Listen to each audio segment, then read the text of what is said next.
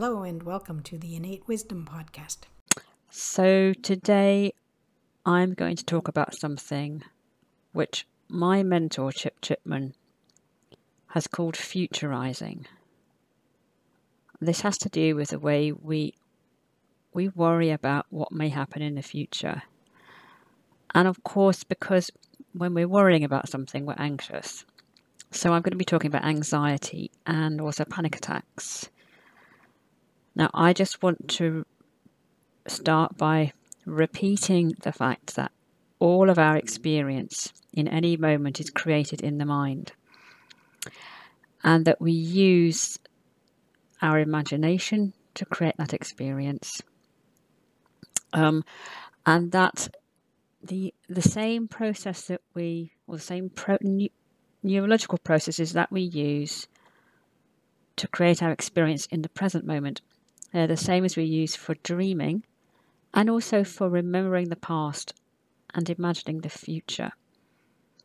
And what's really important about this is that the brain can't distinguish at a reptilian level between our current experience, our memories, and our thinking about the future, that imagined future. So when we're imagining a future which causes anxiety, that reptilian part of the brain recruits exactly the same mechanisms as it would if you were actually right now confronting a threat. Now, in actual fact, when you're confronted by a real threat, for instance, if you're at the zoo and a tiger escaped from its enclosure, you would be afraid of the tiger. That's fear. And that would cause you most probably to run away or to maybe climb a tree. I don't know. I've never been faced with an actual real live tiger loose. But I know just looking at tigers in zoos that they're pretty scary animals anyway.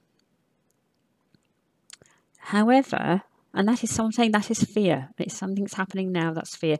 However, if you're planning a trip to the zoo, or maybe you're not planning it, but somebody else is planning it and they want you to go with them, and you're afraid that a tiger will escape while you're there, that's anxiety.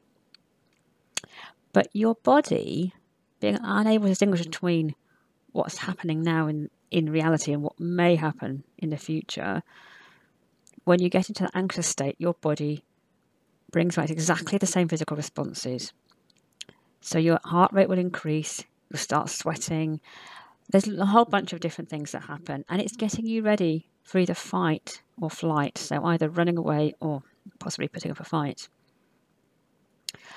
So coming back to the whole notion of futurizing, these are the what-if questions we ask ourselves about something that might happen in the future. So, for instance, if you have an exam coming up or a job interview, or just a difficult conversation with your boss or your spouse or, I don't know, your sister or brother, for instance, or your child.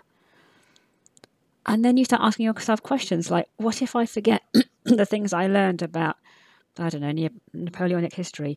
Or what if those people on the interview panel ask me about my weaknesses and I freeze up? Or what if my sister confronts me with the fact that I told her a lie?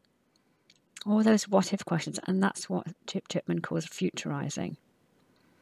And when we start futurizing, we often end up having the same physical response as if that exact thing was happening right now. As if you are at this moment in the exam and you have forgotten what you learned. Now, the important thing about that stress response, that fight or flight response, is it's supposed to persist for about half an hour. And then, if you were out on the plains and you were being pursued by a tiger, you're either going to get eaten or you're going to escape. And it doesn't take that long to get out of that situation. And once you're out of it, then you go back to your cave and you recuperate. Now, it may be that it persists for an hour or 2 hours, but at the end of the day, it doesn't go on for that long and it doesn't happen that often. But in modern life, what happens is that it recurs over and over again. We seem to have got ourselves into a situation where we're under stress almost every day of the week and sometimes for hours. Now, some of that stress is real. For instance, it might be that your boss is constantly bullying you, or that your spouse is abusing you, and that could be physical abuse or emotional abuse, and that's real. But when we're talking about anxiety, we're talking about stress, which is in our thinking. So we're talking here again about futurizing. And the important thing to remember is that when we have that stressful thinking, it makes it harder to make rational decisions about anything. And what we tend to do, this is a really human response, we tend to overthink. In fact, to be honest, overthinking seems to become something that everyone knows about these days, which is a good thing, because actually we all need to know that we do it, and we need to know that it doesn't do us any good. So we're sitting there and we're worrying about whatever it is we think is going to happen or might happen in the future. And we're going around in circles, and we're all kinds of different what-if questions, and we've got 3-4 different options, and we're going through all the possible scenarios if we did one or the other of those options. And then at the end of the day, we're exhausted. We go to bed, we can't sleep properly, we dream too much, we don't get enough deep sleep, and we're even more tired. And actually, it hasn't got us anywhere, because the next morning, unless something has settled, the next morning it's the same old wheel. So that overthinking isn't helping. Now, you may think that your anxiety, the anxious feelings and the anxious thinking, is caused by that thing that's coming up in the future. The thing you're worrying about, the thing that may or may not happen, whether it be the job interview or the conversation with your sister who you lied to last week, or whatever it might be. But actually, it's not possible. It's not possible for something that may happen in the future, but actually may not happen at all, and which definitely hasn't happened yet. It's not possible for that to cause any kind of thinking or feeling. It's just that you've got yourself into a situation where you're worrying about something that might happen, and that is colouring your thinking. So here we talk about anxious goggles. It's as if you're wearing anxious goggles, and actually what often happens then is that the anxiety spills over into other areas of your life. And some people wear anxious goggles almost all the time, and they worry about tiny things that really don't matter, and they worry about big things, but for often things which have not happened yet, and may not happen at all. So it's really important to remember that the things that haven't yet happened and may never happen cannot make you feel a certain way in the present. But we only have what we have in the moment, in the present moment. And if you have anxiety in the present moment, well, that's a powerful emotion, and it needs to be respected. It doesn't work or help to push the anxiety away. You need to recognize it for what it is. So in a way, the first step to dealing with anxiety is to recognize exactly what you're experiencing, to notice that you're futurizing, to notice that you're worrying about things that may never happen. And when you understand that the anxious thinking is leading to anxious feelings, and that those feelings might be manifesting in your body as maybe a racing heart or chest pain, or maybe weak wobbly legs.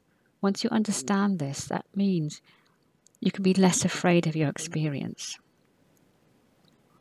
And the really important thing to remember about anxiety is that when we are afraid of the anxiety, it makes it worse. And you can end up in a feedback loop where the anxiety feeds on more anxiety, which feeds on more anxiety, and that can lead to a panic attack. And that's when you start to get the symptoms that you think are actually a heart attack, where they're not. It's just that you're having a really intense fight or flight response. The physiological response, which is supposed to enable you to run away from a predator. But it's not appropriate to thinking about something that's probably never going to happen. Or it's going to happen very differently from how you've been imagining it. So with clarity, you focus on your innate well-being, and you understand how your thinking is creating anxiety. And this is part of of secret to letting go of anxiety. And I know it's easier to say than it is to do, easier said than done. But there are various tools out there which enable us to get to that place where we can settle a bit. So, for instance, just focusing on your breathing for a short while, allowing your breath to lengthen and deepen. And again, just reminding yourself of what you're doing and realizing you can stop and doing something else. You know, if you're worrying about that exam and you're not in a fit state to do any revision, then you go for a walk, or you have a bath, or I don't know, you bake some bread or make a cake or something. It doesn't matter, but something that connects you back to your body in a positive way and allows your mind to settle. And actually, when you get to that situation that you've been dreading, you will find that your own innate wisdom will come to the surface and help you make the best decision you can in that moment. And there's nothing that you need to do before that. You need to prepare. If it's an exam coming up, you need to revise. If it's a job interview coming up, you need to read through that person's spec and prepare for the interview in a way that's going to enable you to do your best. But asking all those what-if questions, doing all that futurizing, it never helps. So I'm going to leave it there. And as usual, direct you to the other materials which you'll find in this module. And look forward to seeing you again soon. Bye.